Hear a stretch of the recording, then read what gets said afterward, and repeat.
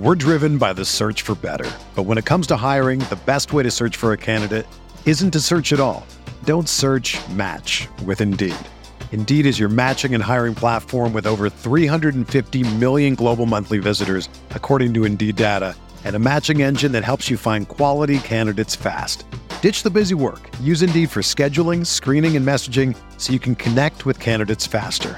Leveraging over 140 million qualifications and preferences every day, Indeed's matching engine is constantly learning from your preferences, so the more you use Indeed, the better it gets. Join more than 3.5 million businesses worldwide that use Indeed to hire great talent fast. And listeners of this show will get a $75 sponsored job credit to get your jobs more visibility at Indeed.com/Blue Wire. Just go to Indeed.com/Blue Wire right now and support our show by saying that you heard about Indeed on this podcast. That's Indeed.com/Blue Wire. Terms and conditions apply. Need to hire? You need Indeed.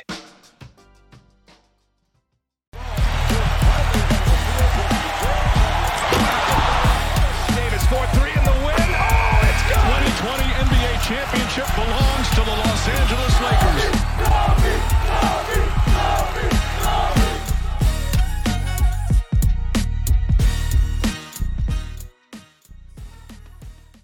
Hello, Lakers Nation. Welcome in. Trevor Lane here for LakersNation.com, your home for everything Lakers. This is the LakersNation.com podcast. As you can see, if you're watching this on YouTube, this is a solo show, just me, but I've got a lot to break down. We are going to talk a little bit about Lakers versus Jazz to close things out before the All-Star break, what the Lakers need to do to get a win tonight, but I also need to talk about a few news stories that are going on. Are the Lakers actually going to keep this team next year? This is something that's been talked about recently, a few other topics that we have to get into, and I've got a couple of things to close out the show. Maybe get a little bit sentimental, because sometimes that's what I do. But to start things off, I've got a strange stat for you, and strange, maybe a little bit sad, maybe a little bit frustrating, but check this out.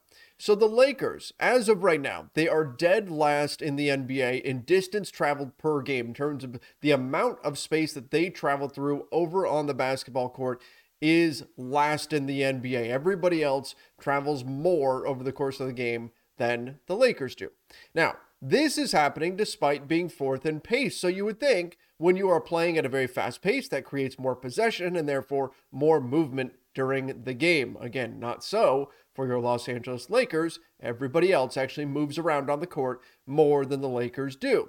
They're also last in average speed, which I guess makes sense. If you're not going that fast, then you aren't covering much ground. Now, we've talked about the Lakers being an older team, but I also think that this ties into the Lakers offense.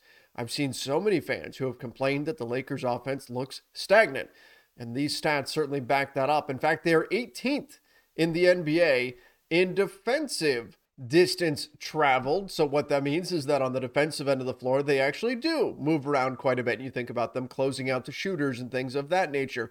It's on offense that they are dead last, and they're last by enough to make them dead last overall in the NBA in terms of distance traveled per game. So the offense is so stagnant that it's pulling down a middle of the pack defense distance traveled and making them last in the NBA in terms of total distance traveled. So you think about the offense, you think the ball going to LeBron James, sticking there, players around him just getting planted in their spots, no off-ball movement. This is a sign that this is not just, hey, we're so focused on the Lakers, maybe other teams do this too.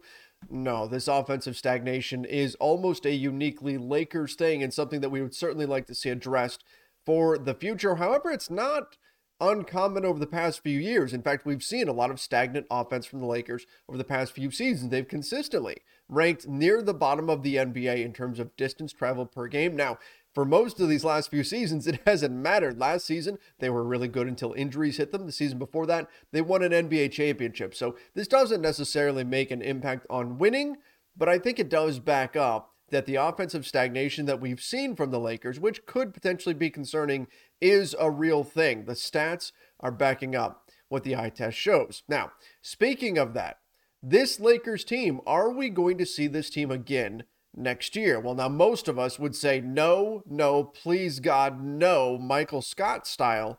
we would not expect to see this team back next year. And of course, that's true. It's not going to look the same. They have too many players on expiring contracts for this team to fully come back next year. Well, I suppose if they really wanted to sign all these guys back to veteran minimum deals, they could, but they have so many guys who are going to be hitting free agency that it would be just about impossible to bring back this group next year. However, will the core of this group be back? And by core, you know what I'm talking about.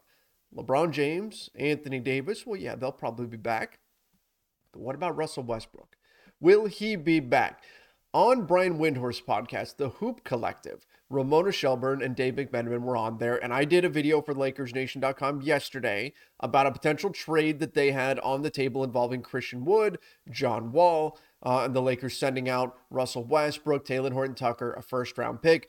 A little bit foggy on whether or not those were the exact pieces in the deal. If they were, I'm on the side of you do that. Why didn't you do that, Lakers? Well, Ramona Shelburne also mentioned this, and I feel like this quote is something that we need to get into if this is truly the mindset of the Lakers front office moving forward, because I'll be honest, it worries me a little bit.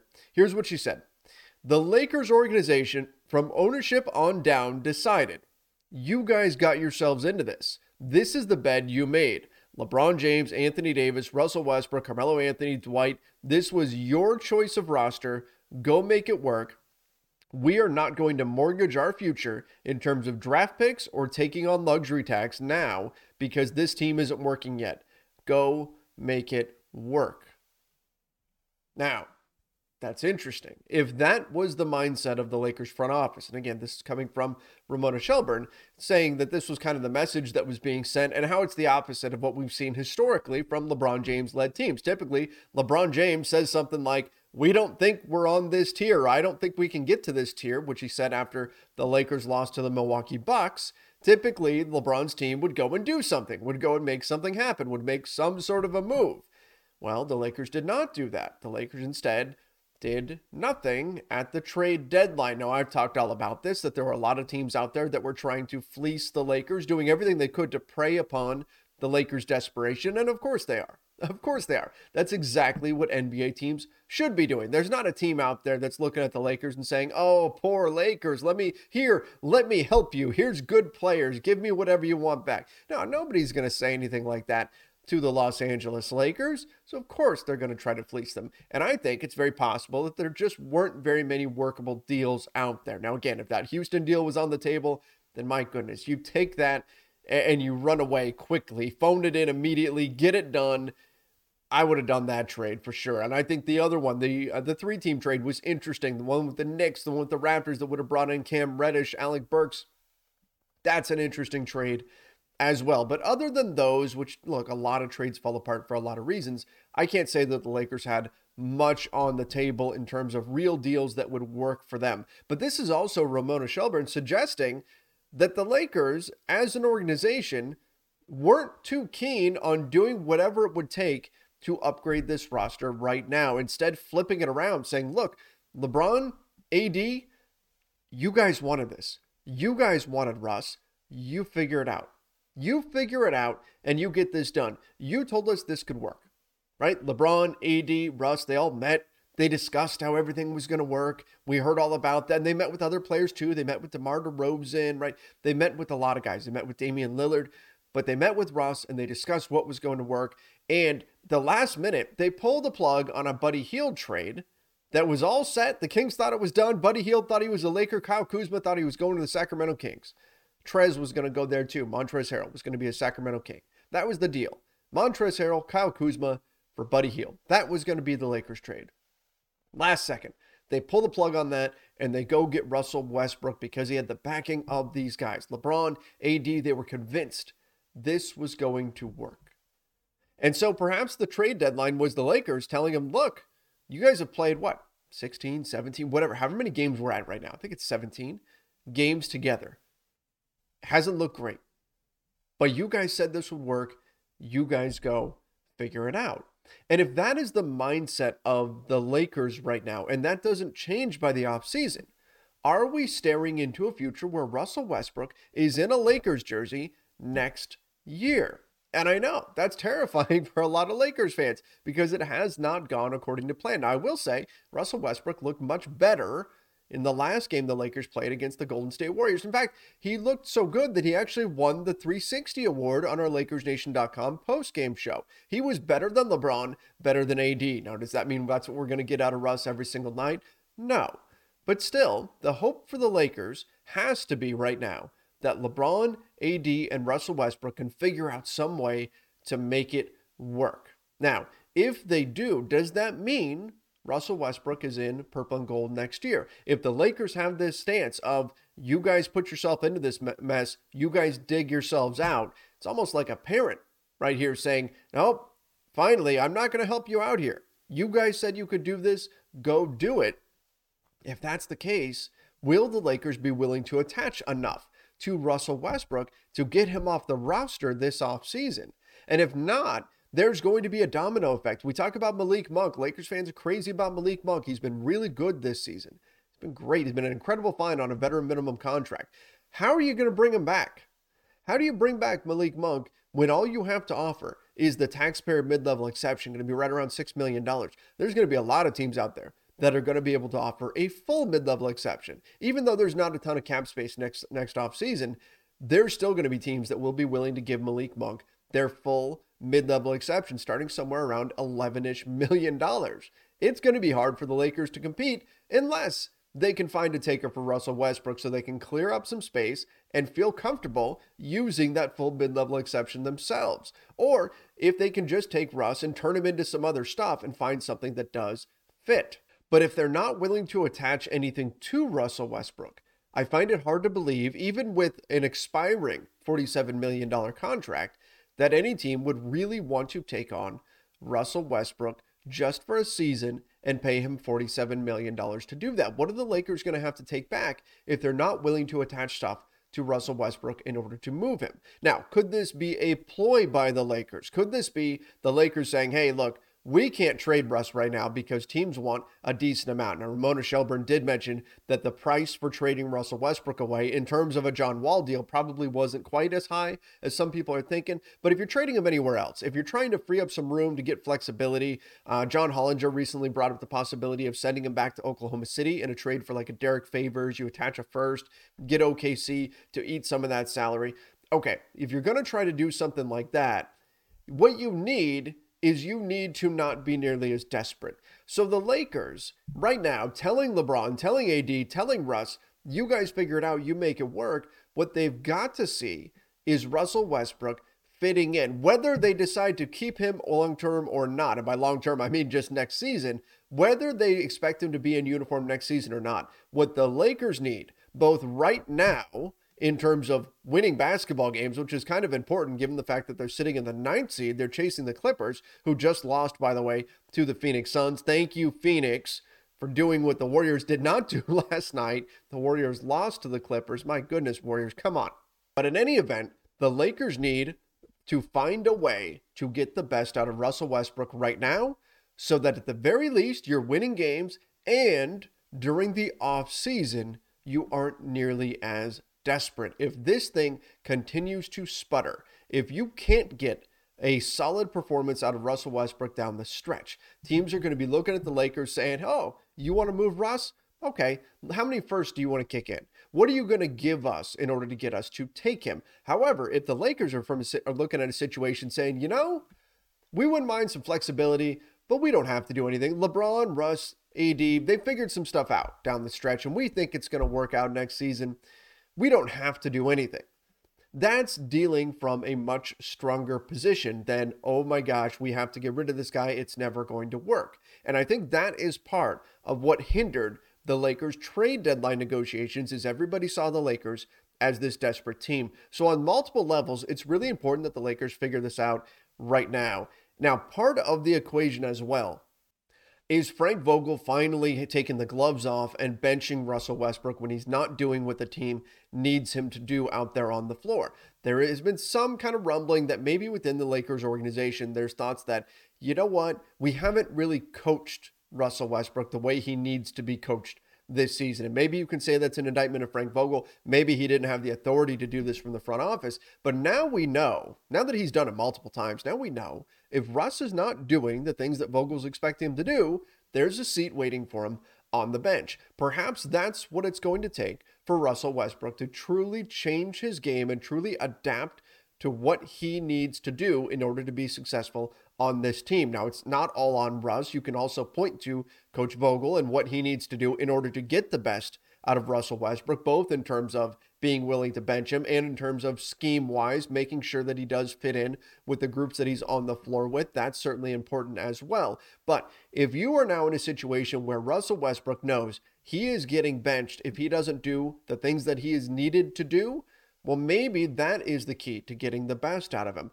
I don't know. We've talked about this a lot. We've talked about how certain players, star level players, when they aren't quite that, when they start to drop down a tier or two or maybe more, sometimes it takes hitting that rock bottom for them to finally understand what it is that they have to do and understand that the guy they used to be simply isn't there. And I don't know if we can make that argument about Russell Westbrook. We've seen him explode. We've seen the 35-point game against the Charlotte Hornets. We've seen some nice moments from him, but not quite like he used to be. So the question is, Dwight Howard was on the cusp of being out of the NBA, right? It was adapt or you are no longer in this league. You do all the dirty work. You don't demand post-ups anymore. You got to block shots for us. You got to set screens. You got to do all that stuff. Otherwise, there's no place for you in this league. Carmelo Anthony was out of the NBA, had to prove to teams that he was going to be okay with the offense not running through him anymore. You are now a floor spacer. You are now just standing behind the three-point line, and you're going to knock those in at a high percentage, and you're going to compete on the defensive end of the floor. Those are the things that these guys had to do. Vince Carter went through a similar transformation where he had to make that adjustment to now being a role player. Might this finally, benching Russell Westbrook, sitting him down when he's not doing what you need him to do, might that finally get Russ to make the adjustments necessary to fit a different role on this Lakers team? And fingers crossed, that's what the Lakers front office is hoping for at this moment, to both help them win games right now, but also help them in the offseason if and when they decide to put him on the trade block. Now, I know that's a lot about Russ, and there's a lot of factors here. We're going to have to see how things play out down the stretch. But just like I've said with Talen Horton-Tucker, where you need a strong finish for him for the same reasons. You need a strong finish, both to help you win games right now and to increase his trade value during the summer. Same thing with Russell Westbrook. Frankly, the Lakers are going to have a tough time leverage-wise, from a leverage perspective, if you get a bad Russell Westbrook performance down the stretch here after the All-Star break, and especially in the play-in tournament, perhaps in the playoffs as well. You need a solid performance out of him. You need him finally figuring things out, and perhaps the only way that you're going to get that is Frank Vogel finally being empowered to bench Russell Westbrook, and we'll see what comes out of this. We're driven by the search for better. But when it comes to hiring, the best way to search for a candidate isn't to search at all. Don't search, match with Indeed. Indeed is your matching and hiring platform with over 350 million global monthly visitors, according to Indeed data, and a matching engine that helps you find quality candidates fast. Ditch the busy work. Use Indeed for scheduling, screening, and messaging so you can connect with candidates faster. Leveraging over 140 million qualifications and preferences every day, Indeed's matching engine is constantly learning from your preferences, so the more you use Indeed, the better it gets. Join more than 3.5 million businesses worldwide that use Indeed to hire great talent fast. And listeners of this show will get a $75 sponsored job credit to get your jobs more visibility at Indeed.com/Blue Wire. Just go to Indeed.com/Blue Wire right now and support our show by saying that you heard about Indeed on this podcast. That's Indeed.com/Blue Wire. Terms and conditions apply. Need to hire? You need Indeed. All right, I do want to talk a little bit about some other things that are going on with the Lakers right now, specifically a rumor that came out regarding Dennis Schroeder and the Lakers. Now, as of right now, Schroeder is a Houston Rocket. He actually played for them I don't know if he's actually getting bought out. This has been a big rumor, was that if Schroeder gets bought out, the Lakers would be one of the teams that would be interested in him. Now, we know that they're also interested in Goran Dragic. I've talked about this for a while. I've said that I think the Lakers should target some of the younger guys on the buyout market because, number one, you're more likely to actually get those guys than a guy like a Dragic who's probably going to ring chase. He's going to, and he should, don't get me wrong, 35 years old, he should jump at an opportunity to win a championship. He should go to a team like in Milwaukee, his old friends in Miami, somebody like that. That's probably where he's going to land. But the Lakers are one of the teams that's in the mix. Schroeder's another guy who they are rumored to be interested in if he gets bought out. Now, again, I've said I think the Lakers should go after some younger players on the market, diamonds in the rough, a la, say, a Stanley Johnson, Austin Reeves, players like that, because those are the guys you've had success with this year. But for the Lakers and Dennis Schroeder, the Lakers tried to trade for him at the deadline, and I think this is kind of important. I don't know how much of this is the Lakers really want Dennis Schroeder compared to how much of it is the Lakers really wanted Dennis Schroeder's contract. It's a big difference here. So from Steve Bulpett of Heavy.com said, the Lakers offered a pair of second-round picks and expiring contracts for Schroeder. Okay, so plural. Expiring contracts. So think about that. The Lakers are going to the Boston Celtics and offering not just one contract, but multiple contracts for Dennis Schroeder, who's on an expiring mid-level exception deal, taxpayer mid-level. That's what he wound up getting. The market dried up and he was left with no options, really. He wound up signing on a cheap deal with the Boston Celtics. The Celtics ultimately moved him to the Houston Rockets in exchange for taking Daniel Tice from them. I still think the Celtics should have got something in that trade. They absorbed a lot of salary there, but they like Daniel Tice, so whatever. The Lakers, in the Schroeder deal with the Celtics, the reason why they were attaching the second-round picks is because what they wanted to do was free up roster spots. This was about trading away multiple guys, perhaps, like a DeAndre Jordan, Kent Bazemore, for Dennis Schroeder. So they're all expiring contracts. They're all done at the end of the year. So as far as that goes, dipping into future cap space, nothing happens. Doesn't change anything for you. But what it does is you clear a couple of spots off your books. Now, the Celtics went the other way. The Celtics said, we would prefer to clear roster spots ourselves. So they packaged a few players with Dennis Schroeder and traded them for just one guy in Daniel Tice. So that opened up some roster spots for them. But that's the type of move the Lakers were trying to make. They were trying to make a move for Dennis Schroeder, not necessarily just for Schroeder. I do think that they believe that he would have helped, specifically because Kendrick Nunn has been out all year and now he's not going to be back until the end of March. I think they could see where having another true point guard on the team that can handle the ball might have helped them a little bit. And I know there's a history there with Dennis Schroeder. Trust me, I understand that. But I think what the Lakers were going for was ultimately to clear up roster spots. So if Schroeder does ultimately get bought out by the Houston Rockets, I wouldn't just assume that he's a lock to become a Laker. I think that a big part of their interest in him was about freeing up those roster spots and using his expiring contract to prevent them from taking on any deals that go into next year. I think that was a big piece to this. But as it is right now, the rumors are going around that the Houston Rockets are actually not buying him out, so it may not end up mattering, but just something to keep in mind now that we got that little tidbit that the Lakers were actually trying to send out multiple contracts. They're using second-round picks to do it. It makes a bit more sense, connects some of the pieces in terms of why the Lakers actually wanted Dennis Schroeder. All right, I do need to talk about Lakers versus Jazz, which is tonight, and here's the thing. As much as we want to break down the X's and O's of this game, it's a weird game. It's going to be a weird game because it's the last game before the All-Star break. Weird stuff tends to happen in these games. So as much as we want to say, oh, well, this team tends to score at this rate, and this team has this kind of defensive rating, and this team plays at this pace, and all this stuff. The problem is you get spring break mentality, right? That's essentially what it is. Coming from an education background, I can tell you that week before spring break, you've got kids who act a lot differently than they do during the rest of the year because everybody's looking ahead to being out on vacation, right? You've got a lot of guys like LeBron's going to go to the All-Star game, obviously, but for a lot of guys, this is an opportunity for them to finally, after a long, grueling season, take a little bit of time away from basketball, recharge the batteries, go on a little vacation, and naturally, guys are going to be looking ahead to that. So the biggest factor of this game, it's not even so much the X's and O's or any of that kind of stuff. It's which team is going to be focused. The Utah Jazz have won 6 in a row. The Lakers have lost 3 in a row. But which team is going to be locked in on winning this game and not letting the sort of trap game mentality of getting ready to head out towards a vacation, towards a rest, whatever it is they're going to do, get to them, not letting that stop them from competing at a high level on the floor. That's the biggest key to winning this game against the Jazz. Now, in terms of the standings, the Lakers sitting in the 9th seed right now. Again, the Clippers did lose tonight. So as of this moment, the Lakers are a game and a half behind the Clippers in the standings. The Clippers in the 8th seed, the Lakers in the 9th seed.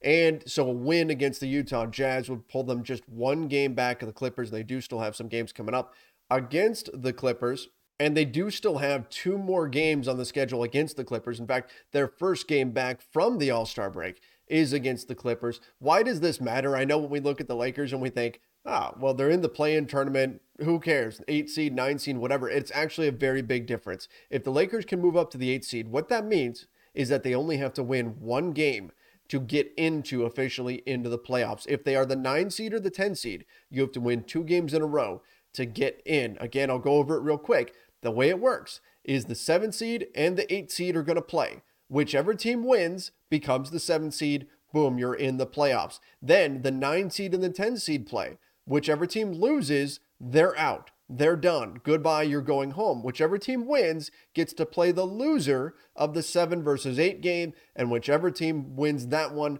becomes the 8 seed. So again, if you are the Lakers and you're currently sitting in the 9 seed, you want to move up to at least 8th to make sure that you only have to win one game rather than having to win 2. So it is pretty important, and this race between the Lakers and the Clippers is certainly going to be one to keep an eye on. So a win against the Utah Jazz absolutely matters, but are the Lakers going to be focused on that? Now, I thought the Lakers actually played very well in their last game against the Golden State Warriors. LeBron had talked how before the trade deadline they were playing in this fog and how the trade deadline talks were really getting to them. I still think that shouldn't have been a factor on a veteran team, but apparently it was. Frank Vogel talked about a new renewed energy, and sure enough, we saw it on the floor. Yes, LeBron James made some mistakes in the fourth quarter. Anthony Davis did as well. I know a lot of fans were frustrated with that, but overall as a team, I felt like they played a lot harder, played with a lot more energy, and we saw a lot more success for the players around LeBron James and Anthony Davis